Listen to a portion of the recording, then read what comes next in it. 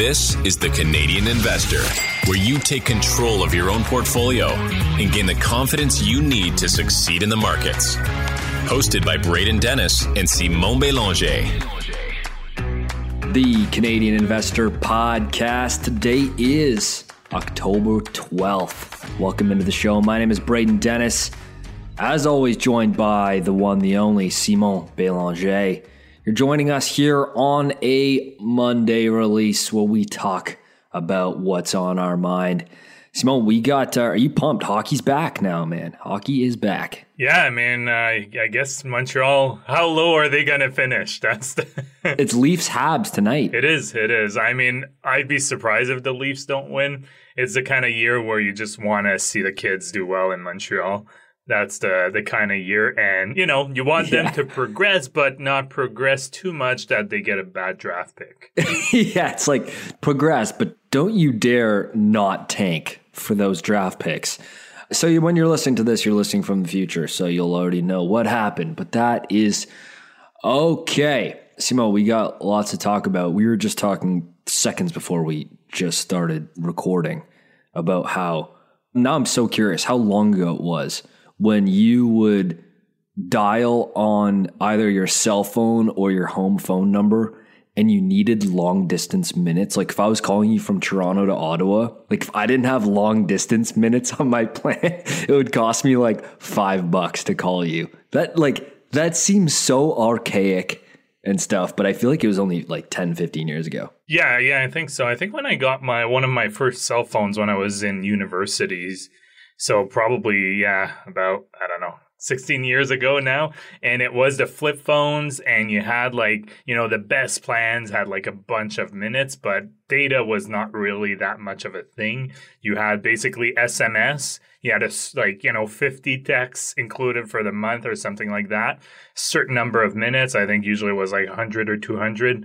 And it was, I think, generally just local minutes. I don't think it was even long distance. Yeah, you'd have to pay extra for those. And since you only had a certain amount of texts on your plan, it was like you had to be really selective. Like you can't, you know when me and you text back and forth, like I'm the worst at this. I spam, like one sentence could be 8 bubbles. Yeah. I'm the most annoying. You couldn't do that back in the day. That was using 8 of your 100 precious text messages for the month. That would have been criminal behavior. Yeah, it was also very painful if you remember. It was, at least the flip phones I had, it was letter T9. 1, it was like ABC.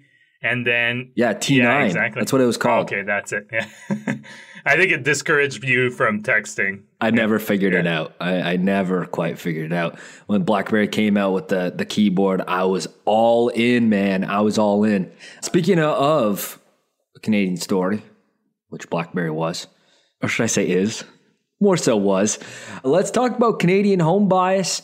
You're going to talk about stocks versus real estate. It's been, both asset classes have been important to discuss this year because they've both faced a drawdown. And you don't see that very often in real estate. I was told it never goes down, right? And so you're going to talk about that. And then we're going to round out with what Canadians are holding in their brokerage account, or should I say trading? Because when you see the assets in there, there's going to be some face palms for sure.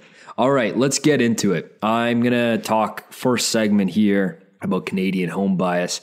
I wanted to slot this in because it's been on my mind recently. I've talked to some folks recently about this, and I was like, we gotta rediscuss Canadian home bias because this is so important, Simon. This is probably one of the most important segments or discussion points that you and I regularly discuss. Is that fair to say? Yeah, I think so. And it kind of ties into what I'll talk about real estate too, right? Because people will put money, buy a home, or even people like Dan and Nick that tend to invest in real estate. Typically, most of them in Canada will do it in Canadian properties. So they're also very concentrated in Canada because of that. Not to mention their liquid cash is probably mostly in CAD or entirely in CAD. Yeah, exactly. And I'm not speaking specifically to Dan and Nick. I was just saying investors in real estate, those who invest in revenue properties, they tend to have most of their eggs in Canada. I know some will diversify outside of Canada, but that's something to keep in mind as well. No, that's a good point. And it talks to how important this is, which is this segment you can throw in the hard to swallow pill category because, you know, a lot of us are guilty of this, including me. I believe I've done a decent job at course correcting, but all right, so let's go with first an important caveat. You know, this is not me saying there are not great businesses in Canada and that there have not been huge winners for publicly traded stocks domestically here in Canada on the TSX. There's a bunch. I've tried to own some of them. I do currently own some of them. And so don't hear what I'm not saying. There are some real gems. But generally, as a generalization, it lacks options in terms of quality businesses to own outside of banking, materials, and energy. Our index is so concentrated in those three categories and a few others, but it's really around those three main industries. Now, I want to fish where the fish are. I want to fish where the pond with better, bigger, greater fish. That pond exists south of the border on U.S. exchange for investors. So let's talk some stats. This is just not my opinion. Let's talk some stats. You can look it up. There are hundreds of posts about Canadian home bias, and you'll come up with a similar stat, which is about 60% of domestic equity portfolios in Canada are made up of Canadian equities.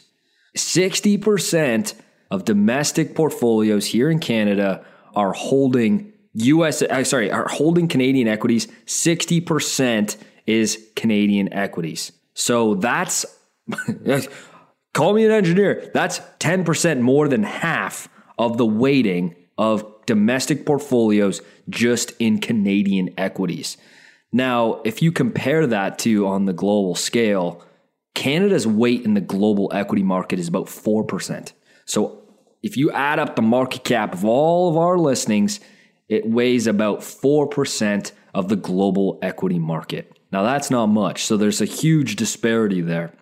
And Simon, first off, are you surprised by that stat? 60% of weighting of these portfolios here in Canada are allocated towards Canadian equities? No, we did kind of touch on this a while back. And I mean, the numbers haven't changed all that much. And people, I mean, I see it on Twitter when I post things related to this in terms of Canadian home bias. And even the fact I'm a big believer that you should diversify into the US dollar because it is a reserve currency. And if there's a lot of funky things happening in currencies around the world, people will flee to the US dollar. It's that simple. And one of the common responses I get is, well, I just know the Canadian business is better. That's why I invest in Canada. And I mean, meanwhile they're holding their iPhone and Starbucks coffee in both of their two hands. Yeah. And I mean, I think my response to that is usually, well, learn the US companies better. I mean, either that or there's index funds that can give you that exposure. So I think it's not really a good argument, in my opinion. There's a way to get that exposure. We're not saying to necessarily just hold 4%. Okay. If you want to be a bit more heavy in Canada. But as soon as you get more than 25%, you're starting to get pretty heavy. And I'm guilty of that. I do have more than 25%. Yeah. Like I said, I think that many of us are guilty. And I think that it's human nature to have these kinds of biases. So yeah, I think that's fair. Okay. So let's talk some stats around this, right? And of course, here's the voice of public opinion, which is like, what about taxes? What about currency risk? While those are things to consider, they do not outweigh the importance of what I'm about to say, which is Canadian equities versus the rest of the world in the sample size from 1985. You had higher volatility and worse performance in TSX versus the MSCI World Index. You had a larger max drawdown than that index globally. And so you've basically had the worst of all worlds, which is more volatility and worse performance and larger drawdowns. Like, that's the least ideal situation. Okay, now let's look on some specific terms. So this is data right up until today, okay? Right up until today. On a 15-year basis, the S&P TSX Composite total return, so this includes dividends, includes those juicy dividends from some of these huge payers in banking, materials, and energy. You had an annualized return of 4.74%. That seems so low, but I'm not really surprised. The U.S. total market return did 8% during that time frame. On almost every single time frame longer than 1 year, the U.S. has the edge on the S&P 500 total return versus the TSX Composite Index total return, which includes dividends for both categories. Other than the very short-term time frame of less than 12 months, you've seen outperformance across the board. Okay, now important disclaimer here because you guys know we keep it real on the podcast. In the TCI court, in the podcast court, I sentence myself, Braden, guilty of committing 3 counts of Canadian home bias in my portfolio. I am certainly guilty, and given the fact that the Canadian company Constellation Software, which trades only on the TSX, is a gigantic holding on a percentage basis for me, and I've let a few winners run on the TSX like WSP Global, TFI International, and Brookfield. I am guilty on all 4 or 5, depending on how the court sees this, of Canadian home bias. So, mark me up, lock me up. But in percentage, in total holdings, I own way more U.S. listings.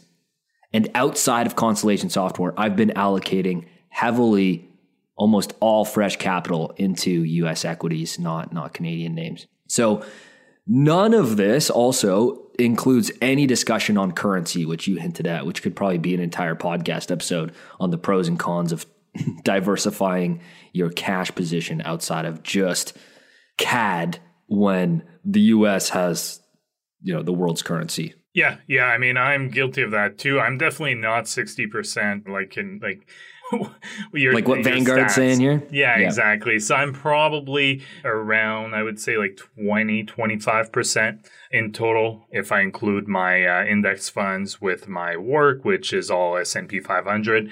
And I do have Brookfield like you. That's a pretty big part of my portfolio, a few other names. But yeah, I think I'd have to break it down, but just 25% feels about right.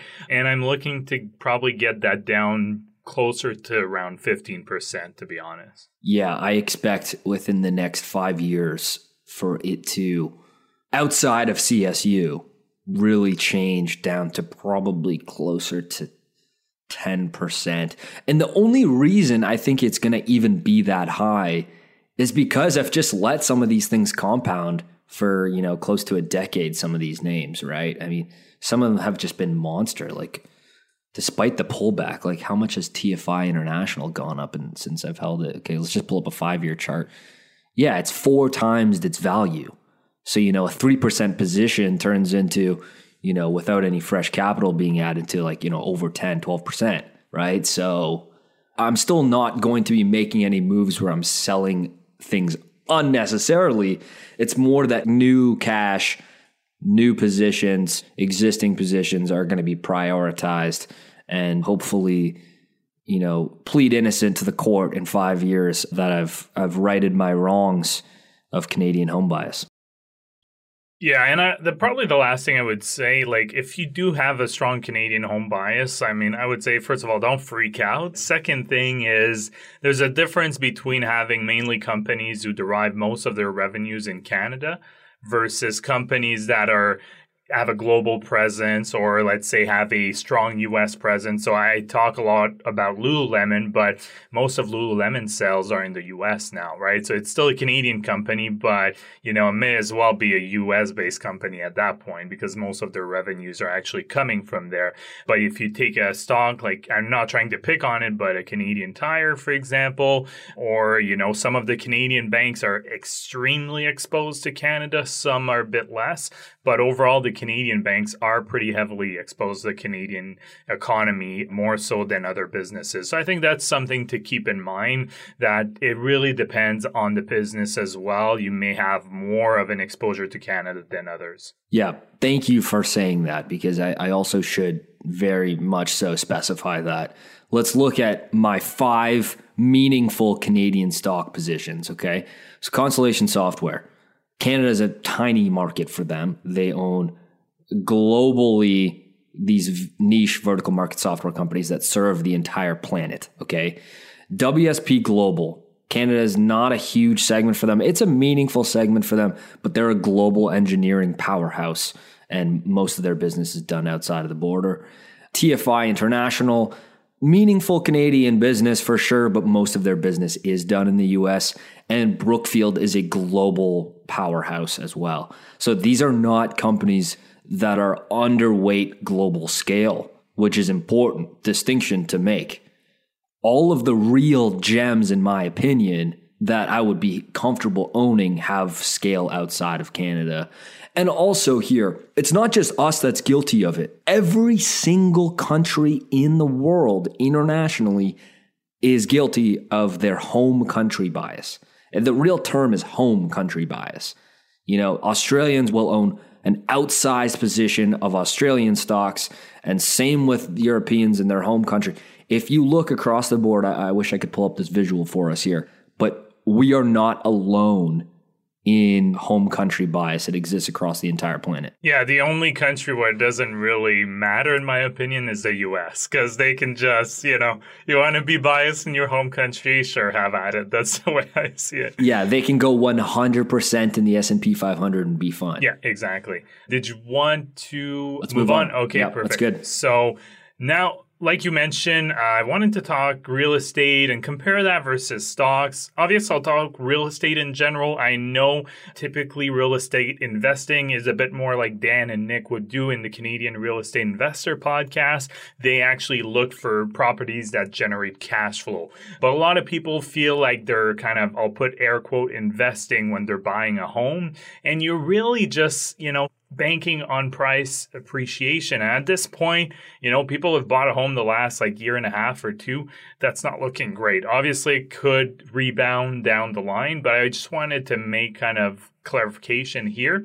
And the reason I came up with this, pretty simple. So last Thursday, you joined in late, but we had a Twitter space with Dan that was hosted by Dan. He hosts a Twitter space every Thursday at 8 p.m. Eastern. And the discussion was on real estate versus stocks. So both you and I were speakers. I had to leave a bit early because of daddy duties, but we didn't actually cross paths. You the took second my you spot, were leaving, basically. I joined.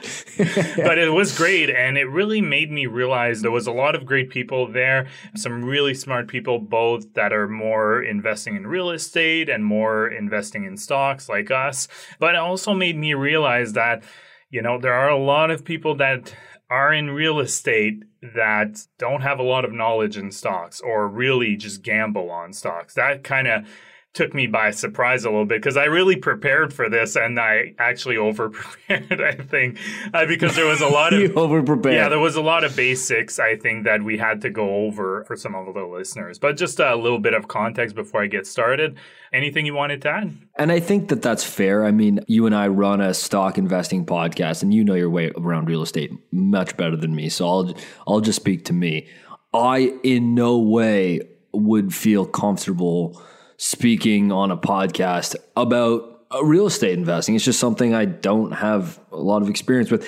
And also, I'm not trying to give myself another job. So, I'll just own some REITs if I want exposure. So I think that it's totally fair. I mean, not everyone's going to be an expert in everything. And, it's good to be well-versed in both. And I think I should probably do that. And I'm glad that we started the real estate podcast with them so that I can not be so naive. Yeah, exactly. So now I did about, I think, 10 points here. That would be a good title, actually, for this. But yeah, dude, pump that. Pump that. It's got 10 points.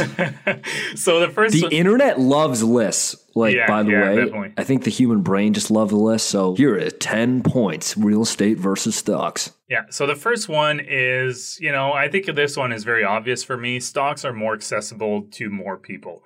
So I hear it on the podcast. A lot of people reach out to us and they say, I can only invest a few $100s every month or sometimes even less. I mean, that's great. With online broker, even if you have a $5 fee, I mean, some of them like National Bank offer no fee or even Wealthsimple. So you can buy stocks with whatever amount you want and you won't be paying a fee. But if you're looking to buy a home or an investment property, it'll actually be even higher than that. But if you're looking to buy a home, you need to put at least 5% down. So depending on where you're living, I mean, I know Toronto or here in Ottawa, you're probably gonna need at least, $25,000 to be able to buy any kind of condo, even a one bedroom. So that's something to keep in mind. For a lot of people, it's just simply not accessible. And again, if you do put all your money towards a down payment, the big issue here too is you're having all your eggs in one basket because, you're saving that money. Oftentimes you might actually use stocks to be able to get that down payment. So I think the accessibility of stocks cannot be overstated here. That's a good point, right? Anyone with the internet connection can at least start dollar cost averaging into the broad market with these super low cost instruments like ETFs or individual securities.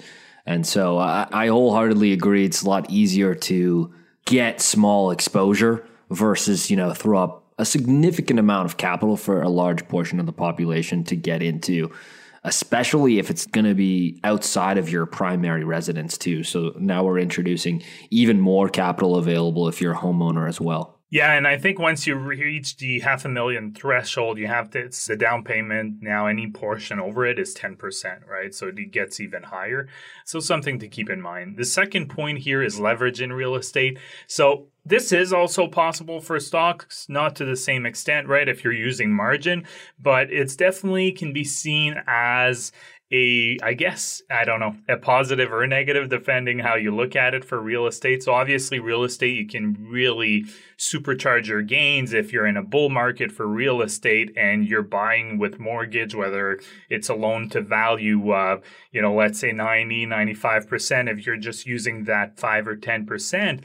I mean, if the house just keeps growing at 5-10% per year, you're gaining a lot of equity and money essentially in that home. But again, what we're seeing right now is it can also be extremely dangerous. I mean, you don't have to look far. If you go on Reddit, Personal Finance Canada, it's full of it. Now, people who got variable mortgages bought, the last year and a half, now their payments are increasing pretty rapidly because they've hit their trigger rates and they're having trouble affording their home. If they sell, they may actually sell at a loss. So they're really between a rock and a hard place. So I guess it's a plus or minus. I mean, 2-3 years ago, people would have said it's only a positive, but we see now that it can also go both ways. Yeah, like leverage is not necessarily a good or bad thing. It is a tool. And that tool can multiply the effect positively or negatively, depending on the direction you're moving, not just in real estate, but it is a more prominent tool in real estate by using leverage, of course. And that's why you've seen enormous sums of money be made in real estate investing, because you're able to do that refi, re-leverage, and just keep snowballing, with numbers that you'd have those sums of money and those numbers you'd have no business moving around in a stock portfolio given your net worth, right? And so that's this kind of tool that real estate investors have to their advantage. But like you said, there's only 3 ways to go broke: liquor, ladies, and leverage. So act accordingly. Yeah, exactly. And probably last thing I'll say is, most people who are buying at least their first home, I mean, let's be honest, they have to use leverage. So of course, yes. No one's paying their home cash. I mean, some people may be doing it, but it's pretty rare. What if you're Donald Trump and get a small loan of $1 million? I mean, that works too. Now, the next one here is stocks allow you to diversify into US dollars. So we talked about that in our first segment, but also away from that Canadian home bias. So I referenced that. I won't go into too much detail because we just talked about it, but it does allow you to do it very easily. You can just pick an index ETF if you want that's denominated in US dollar. There are ones that are traded in Canada but follow the S&P 500. Vanguard has a few, I think BlackRock as well. So there's really some easy ways to do that. And like I mentioned, I think what happens to a lot of real estate investors is they tend to be very predominantly in Canada. Yeah, this goes to our whole first segment, which is you got to get exposure outside. And so owning US listed securities is a super easy way to do that, and probably what, where most people should think to do with at least some, if not most, of their equity portfolio. Yeah, exactly. Now, returns can be attractive in both stocks or real estate. So I know for those who actually invest in real estate, so in cash flow generating properties, it's not unheard of getting more than 10% returns every year. Keep in mind here, I'm talking about investing, so not just buying a home and hopefully it increases in value. And I'm talking here, again, if you're a good stock picker, you can get some double-digit returns if you pick your stocks well. And if you're not, you'll at least be able to match the market quite well and get, the S&P 500 historically has generated, just shy of 10% probably now, if we include the bear market we're in. So it provides it some very good returns. And if we look, I saw a chart from Royal Bank. I should have added the source here, but they looked at the returns of the S&P TSX Composite versus select Canadian real estate market. So this is just capital appreciation. So it doesn't include if people are investing in properties. But I think for the most part, probably our listeners here, a good portion of people who do own their own, they may not necessarily have cash flowing properties. This is a better indication. So you have the S&P TSX Composite over the past 25 Composite. I love it. It's definitely not how you say it, but we'll give the French Canadian a break here. So over the past 25 years, this was at the end of 2021. So clearly there's been a downturn since then for both real estate and the S&P TSX. Returns are 7.9% for the S&P TSX. Toronto, in terms of housing market, 7.4%, Montreal 6.8%, Vancouver 6.5%, national average 6.4%, and then our friends out east, Halifax 6.3%, and then Calgary 5.4%.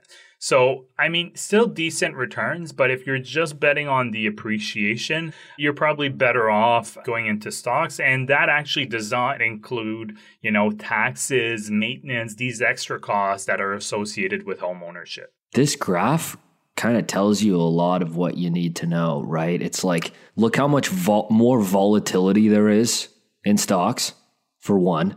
That line bounces out a lot more, but it finishes at the highest point compared to any of these markets for real estate. So you have a higher expected long-term return from equities than real estate, which I think is commonly understood.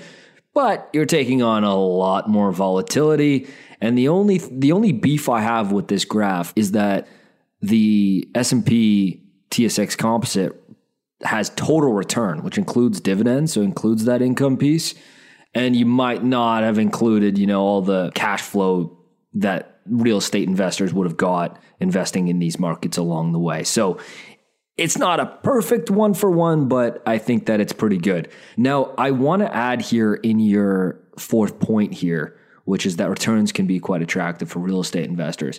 And I'm not seeing it here in your list, and I think that it should be brought up, which is the really smart real estate guys and girls who are buying these properties. They're not buying them hoping they're going up. They're buying them knowing they can put in the elbow grease, the right capital investments to make them worth a lot more than they currently are, using their time and labor. Using the old elbow grease, you can monetize your time in this asset class. Whereas, I can't just go to the CEO of this publicly traded company and go, hey, can I work for you guys? Like, that's not gonna work. So I think that needs to be kind of tied in here as well for the expected return of these asset classes. Yeah, exactly. I mean, a lot of real estate investors, though, like I know Dan and Nick, for the most part, they have, professionals that they have kind of a circle, right, in terms of people they trust and they can rely on. So I don't think they do the repairs or anything like that. But for sure, if you are handy and you can do a lot of renovations, you can definitely bring a lot of value by just putting time into it. Now, the fifth point here is stress. Now, this will actually vary from person to person because some people may say real estate is really stressful, and you'll talk to someone else, they'll say, oh my God, real estate is nothing compared to stocks. So if you own real estate, it can be really stressful, whether you have an investment property, your tenant starts not paying, or even if you just home your own. I mean, you can get unexpected repairs. Obviously, you should have an emergency fund that's there to do those repairs. But sometimes, I mean, especially with people, how extended they've been, I'm going to go on a limb that a lot of people do not have an emergency fund to do, change a roof or change that furnace if it breaks or anything like that. So that can be pretty stressful. Again, large mortgages we're seeing right now, it's full on Reddit. Go have a look. Personal Finance Canada. People are saying basically they're not sleeping at night because they're so afraid of their interest rates going up because they have variable rates. Now, stocks, on the other hand, can be stressful too because you see the value going up or down on a second-to-second basis when markets are open on your phone. So you can just open your phone, you can go on Yahoo Finance or whichever app you use, and you can see the value if, the markets are down 4 or 5% in a day, which we've seen in the past 2 years. For a lot of people, they can start panicking, right? Yeah, it's like you open up your phone, it's like, oh, great, I lost $20,000 on paper today. It's like in what world does that feel good? No, exactly. And real estate, on the other hand, you don't have, you may have an idea that the value has gone down. Obviously, right now, I think most people know that the value of their home has gone down, but you still don't have that quote on a second-to-second basis, and that can be really stressful. And you're not getting daily mark to mark on the asset value of your home, which is probably the best thing ever. Yeah. That's why people like investing in private companies more than public. Yeah, and we saw that in the space. There was a realtor, I remember, I think he was a realtor, at least he was investing heavily in real estate. And he said it. He's like, I mean, he invested in like extremely risky stuff, but he told us like it stresses him out. And real estate, he sleeps well at night. So I think it can't go both ways. I think it's a very kind of personal thing. Obviously, depending if you have a large mortgage, if you have a small mortgage, it's going to be very different whether you have, you overextended yourself or not. So I think it's a case by case thing here. Totally. It depends on the person, right? Because I'll give you a personal example. Okay. So I today have almost all of my net worth in stocks, but more so than anything, my own personal business ventures as an entrepreneur. So that's where most of my net worth is tied up to. And I'm hoping that, my companies can be worth, tens of millions, 50, 100 millions of dollars one day if I keep, continuing what I'm doing. I think that is achievable. And so that's where I'm spending all of my time and capital. And so because of that, I am a renter in Toronto because I have no interest in right now. I do have a plan in the future, but right now I have no interest in owning property and throwing up $500K to live in a townhouse. Yeah. So I don't have any aspirations of doing that. Now, my landlord, in the past month, we had like all of our utilities stop working in my house. The hot water tank broke. Dude, the long list. And the poor guy, the poor dude, he's a university professor. The poor dude has to deal with all this stuff outside of his job. And I can see his stress level, and I feel terrible for the guy. Like, I can't do anything about it. Like, I'm not going to go fix the hot water tank. Like, it's just not what I'm going to do this weekend, right? And so there's that. And then when I look at my portfolio and I lose, 10 grand or something, I know I'm the person that zooms out and go, look, I've compounded my portfolio at way more than 10% consistently for close to 10 years now. I'm okay. I'm fine. And so know thyself is basically the takeaway here. Yeah, exactly. Now, number 6. So real estate has a lot of additional fees. I think people tend to forget that, especially first-time home buyer. They'll forget, realtor commission, that's usually paid by the seller, but something to keep in mind if you're looking at price appreciation. Obviously, you can sell it by yourself, but sometimes there's definitely some pitfalls with that too. Taxes, property taxes are going to happen every single year. Trust me, they're coming. It's not factored in that data that I talked about Royal Bank. And obviously maintenance, any repairs, you have to factor that in. So I think it's something that people don't factor in. And the last thing I'll actually mention is people move into a new home. They often forget that, they may need a lot of stuff, especially if they're moving out for a rental. If you have a single family home, you'll need a lawnmower. You'll need, probably new furniture or get some used one. But there's a lot of additional costs that people tend to forget when they move in. So something just to keep your mind on. Yep, totally agree. Nothing to add there. Now, 7, I found personally with the calculations I did, and this will vary market to market, obviously, but I found that renting was cheaper and investing the extra money provided better returns than just, buying a home, for example, and hoping for price appreciation. Of course, it really depends what your end goal is, but that's what I found from a financial perspective. That's when you're factoring all the costs that I mentioned in the previous point. That's when you're investing the down payment, so that 5, 10, or 15, 20%, whatever the down payment is, when you're investing that, and then the difference between rent and owning, you invested regularly. So these are things, it will vary from market to market, but in this space last week, there was a couple of ladies that joined me on the panel for stocks, and they are both in Calgary, and they said based on the calculation, it still makes more sense renting. But to be fair here, there are a lot of advantages to owning that are not financial. So you're having the flexibility to do what you want. The intangibles, right? The intangible, exactly. So you can do whatever you want with your home, obviously, assuming the city allows it.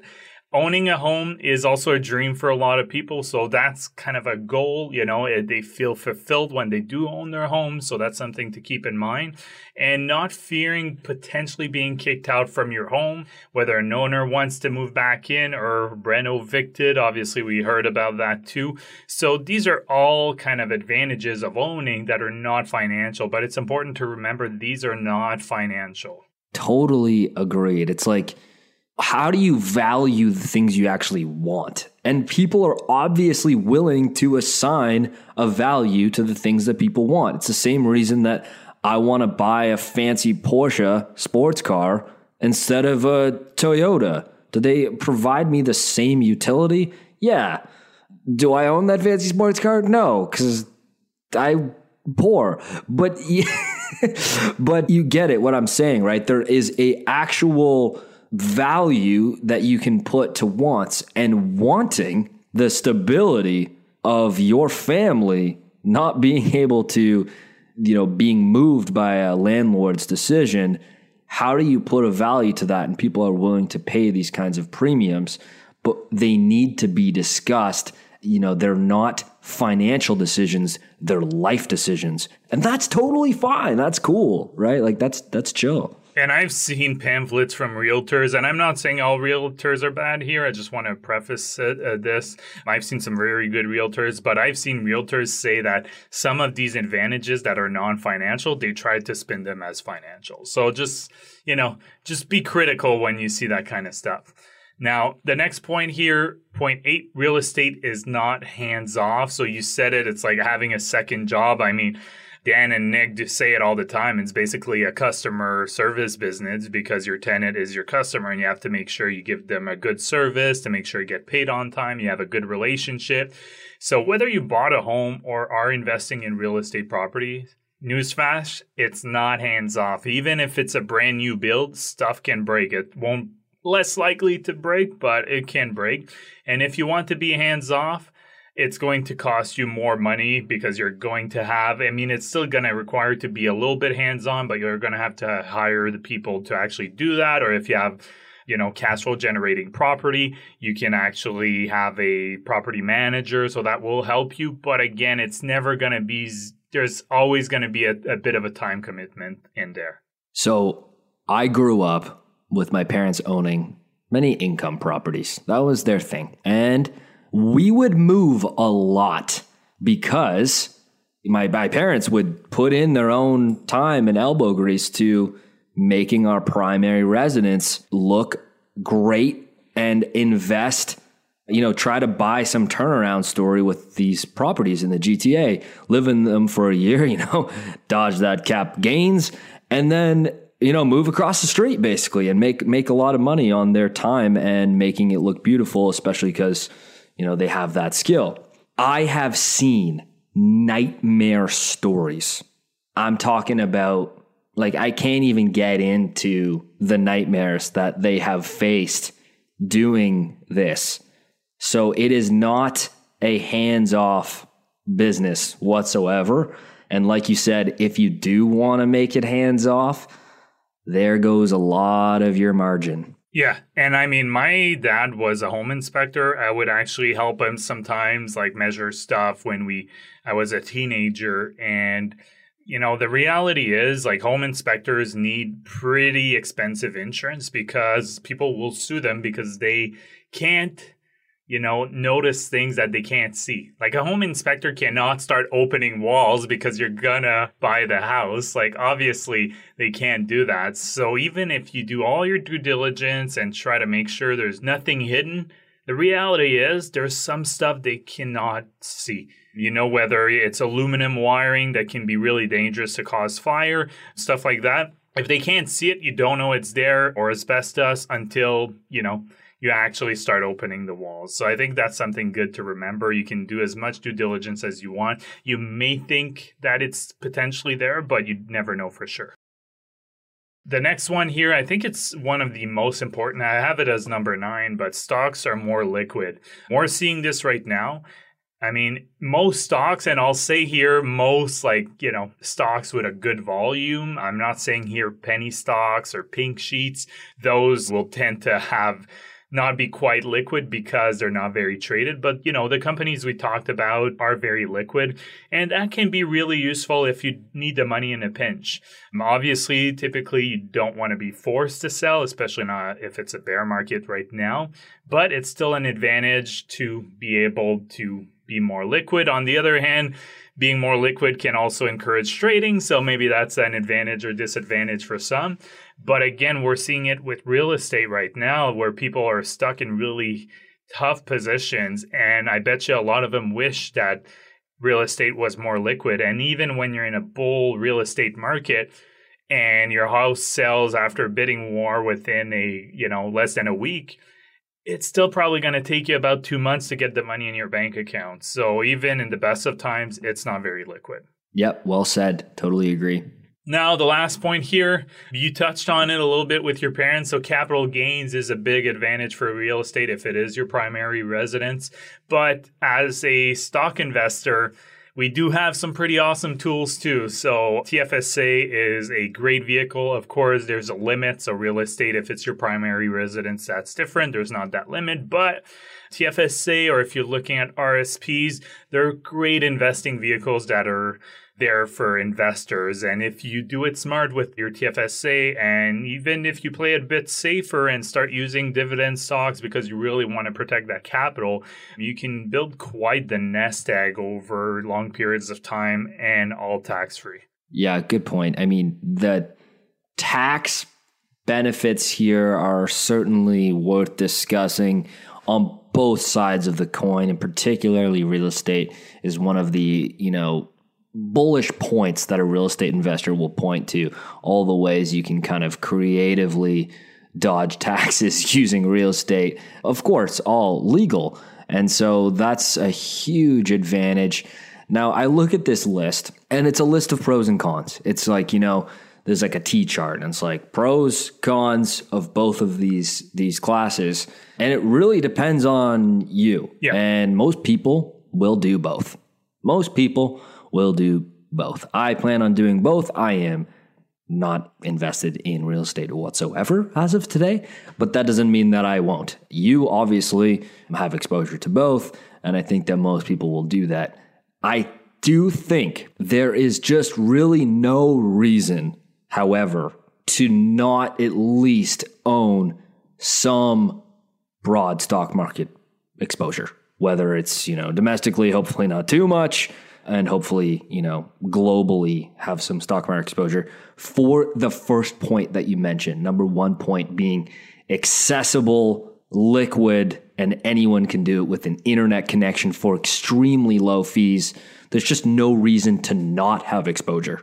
There's so many reasons to not have exposure or, be constrained out of real estate as an asset class, whereas equities, that a lot of those constraints just don't exist. Yeah, and don't forget, we really focus here on, owning the real estate, but, probably 11 point just right off the bat here, and you've touched on it a bit, is real estate investment trusts, so REITs. So these are, for those not familiar, these are essentially stocks. They're traded on the stock market, but they allow you to have access, exposure to real estate. So some will be, very industrial real estate, residential real estate. You can have index funds that will track certain indices for real estate. You can even have diversified real estate investment trusts that will have, commercial, residential, business, property. So it is something to keep in mind here that stocks do allow you to do that. And especially if you don't have a lot of money to invest, it's back to my point one, it allows you to get that exposure to real estate that you would not be able to without large sums of money. Yes, totally needs to be brought up here, which is you can get the benefits of both worlds with real estate investment trusts without giving yourself a job and a customer service job of being a landlord by owning real estate investment trusts. Perfect example here, we're talking about mostly with cash flowing properties, mostly residential type investments, right? Let me present to you CAP REIT. Canadian Apartment Properties is a Canadian listed REIT under CAR.UN, so CAR.UN. It is the largest publicly traded apartment landlord in Canada. They have about $18 billion in assets of apartment properties. So they own and manage a gigantic portfolio of apartments, and they do all the work for you. You just sit there and own the shares.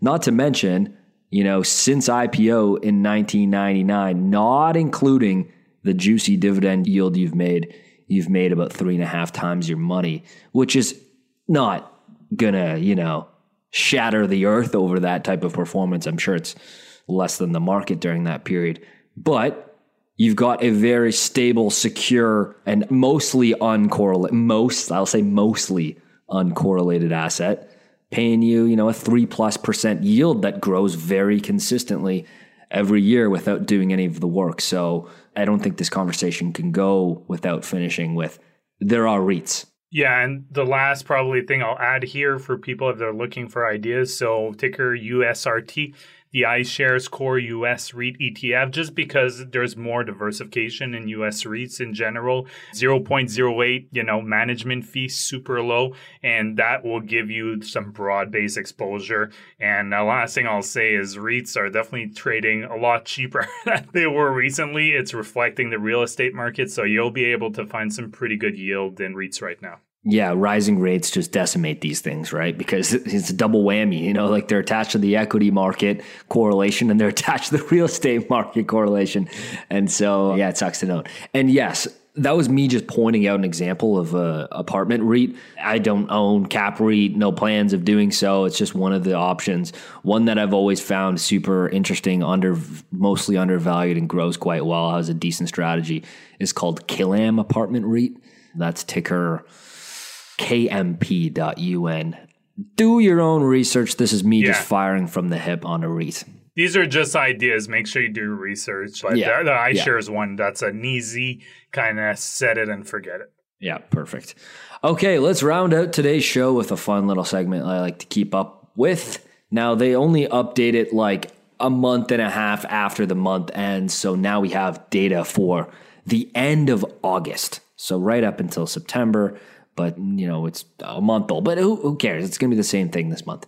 So this is TD Direct Investing's platform, and they publish What is the most bought, sold, and held assets on the platform? Now, this speaks to what we were talking about before. On the platform, 52% of portfolios are Canadian equities. So it's a little lower than the 60% that Vanguard reported in 2020. But I mean, if you add up cash and Canadian fixed income, yeah, you're getting pretty close to 55%. So there, the home bias is alive and well. Simone, I'm going to list you the top 10 most bought stocks on the platform in the month of August. Shopify at number 1. Tesla, Bed, Bath, and Beyond, up 82 spots. I have it open. I saw that one. It Meme jumped. stock? Yeah, it jumped to mine. Like, it jumped off the charts because of that 82 jump. Has it collapsed yet? Because this was August. I think so, because I think August. they're closing a bunch of stores, right? Like, it's super... Okay. Oh, yeah. It's not going well. Yeah, I mean, it's... So in August, it like shot up like a little bit, yeah. 150%, and then it gave back all of those gains and more 1 month later. This is why you don't gamble. This is why you don't gamble on the stock market, man. You're not going to time it right. And if you do, it's luck. It's not skill. I know you think you're slick. TD Bank, number 4. Bank of Nova Scotia. Suncor Energy. AMC Entertainment, again, more of the meme stock apes. Amazon.com, Enbridge at number 9, and CIBC at number 10. Those are the most bought. Now, sold is the exact same, almost. It's like the exact same list. It's just, so it speaks to this, which is these things are getting traded. These are not the most invested in stocks. So I think the more importantly here is held. Now this is on TD's platform. So number 1 is TD Bank. This speaks to the biases, right? I know the bank, I'm going to invest in it. So number 1, TD Bank, Enbridge, Bank of Nova Scotia, Royal Bank, Bell, and then Apple, Suncor, Air Canada, Manulife, and TELUS. What pops up to you on this list of 10 here on the most held securities on this Canadian brokerage platform, Simone? I mean, except I think 1, right? It's all dividend payers. That's the first thing that comes to mind. Yeah. Is it just Air Canada? Yeah, just Air Canada. Yeah, Air Canada, and then obviously a huge Canadian bias. I mean, they're all pretty much Canadian, except Apple. Yeah, that's it. Wow, man, you're right. 9 of 10 of them, and not just, let's go through this list. Not just are they Canadian listings, their business is entirely in Canada for a lot of these names. Yeah. And the sold you... And when I say... Yeah. Oh, go ahead. When I say all of it, I mean like 90% plus. Yeah. I think just probably TD and Royal Bank. I guess Enbridge, they have a lot of pipelines in the U.S. I don't know what percentage, but still, it's predominantly in Canada. That's for sure. Yeah. Air Canada, Manulife, TELUS. Man, this is crazy. We just talked about how big a problem this is. We have to continue on this mission until the data really starts to reverse here, because 9 of 10 of the most held stocks on this large Canadian brokerage platform are Canadian boomer stocks. I'm going to go on a limb and say CIBC and Bank of Nova Scotia will be quite high for September. The reason is I've seen it a lot on Twitter, those 2 names, because they're yielding pretty much the most of the big Canadian banks. Because people just follow the div yield? Oh my God, they just love that dividend yield. And Bank of Nova Scotia, it's the operations in Latin America have been kind of struggling, and CIBC has them. CIBC is attached to housing. Yeah, the exposure they have is just crazy. Like 54% last I checked. It's insane. Of total loan portfolio, 54. CM is down 30% from the high. Yeah, pretty much 6%, just shy of that. And Bank of Nova Scotia is over 6%. So people just chase the yield. I think so. I'm going to go on a limb and say they'll jump on the list. I think they were both on there. Maybe I'm wrong, but that's kind of I've seen a lot of that. And they're already pretty high, right? Bank of Nova Scotia was 5th, and CIBC was 10th. So I expect CIBC at the very least to be higher, maybe Bank of Nova Scotia around the same point. Yeah. Wow. You're right. Yeah. No, I think you're right. people own a whole list, a whole basket of the Canadian banks. And look, this one's yielding 6%. I mean, it is enticing, obviously, because people, they've done well since the great financial crisis. They weren't affected, but I like to remind, I think obviously they'll still be here in 5-10 years, but this is not the great financial crisis. We haven't seen a raise in interest rates like this since the 1990s, I think is the last time. So just, I don't know what will happen. I don't want to be a doomsayer or anything like that, but just, people will say, well, they were resilient then. It's not the same thing. Yeah, good point. I think that's well said. Oh boy, this list just, I don't know what to say to it. I'm not surprised, but I'm just disappointed. I'm just disappointed in this list because it's just so junky. There's no other way to say it. It is. Yeah. I mean, there are definitely value plays. So I'll just say that, for those names, obviously the other ones, I don't even Bed Bath and Beyond and stuff. These are just people trading. But, BNS, CIBC, looking at Suncor and stuff, I think that's just people looking for value. So we'll see. I mean, hopefully it works out for those who are pouring money in there, but I don't know. I would not put my money into those banks. There's a reason why they're yielding that much. I'll just say that. Yeah, good point. It's not us saying, they're crap businesses or anything. It's more so just speaks to all of the things that we've talked about on today's show, which is too much Canadian home bias, too much exposure to banks, energy, and materials, underweight quality, underweight pricing power, underweight global scale, among some of the things that come to mind right now when I look at this list, among other things. And so, what I see from this is that more people need to read our guide on how to do Norbert's Gambit so that they can buy U.S. securities without having to worry about fees and currency and all that stuff that I think is a barrier for people making the leap. Yeah, I think so. I think people just don't. I've seen a lot of people, actually I have a few people asking I don't want to convert right now because the Canadian dollar is so low. Right. So I think, I personally, I try not to think too much about that. I just want to keep a good amount of exposure to the US dollar. Yeah, if you're going to do it and you have large enough amounts, definitely Norbert's Gambit. Yeah, anything over 2K CAD, I always do it. We'll put a link. We should just keep a link to the guide at this point in the show notes. Thanks so much for listening to the Canadian Investor Podcast. Today is the Monday version of the show. We have the podcast out on Mondays and Thursdays. Join TCI.com as the Patreon to support the show and see our personal portfolios updated every single month. And so we're going to keep that updated every single month. And that is at jointci.com. If you haven't checked out stratosphere.io, I think you are going to love the platform, but also love the improvements that we are making over the next 60 days. Ooh, baby. It's firing me up. We're bringing on some really cool and amazing talent as well. And so it's been interesting and cool for me to secure not only funding for our next growth phase, but the right people to help me grow this thing to its next big milestone. And that way, Simon, we can turn your investment into the company into, a couple nice vacations and then some. Maybe a couple of houses on the Malibu beach. Maybe. I thought you were going to say a lifetime supply of dirt and ramen, but that works too. I should send every one of my company's investors just a care package of dirt and ramen after this fundraise closes. Yeah, that'd be good. They'll appreciate it. Congratulations. Your shares have officially converted into Stratosphere.io stock. Here is a care package of dirt and ramen. So, Simon, that's actually a pretty good idea. I'll send you that. I'll grab some soil from Hyde Park. Thanks for listening. We appreciate you. We'll see you in a few days. Bye-bye. The Canadian Investor Podcast should not be taken as investment or financial advice. Braden and Simon may own securities or assets mentioned on this podcast.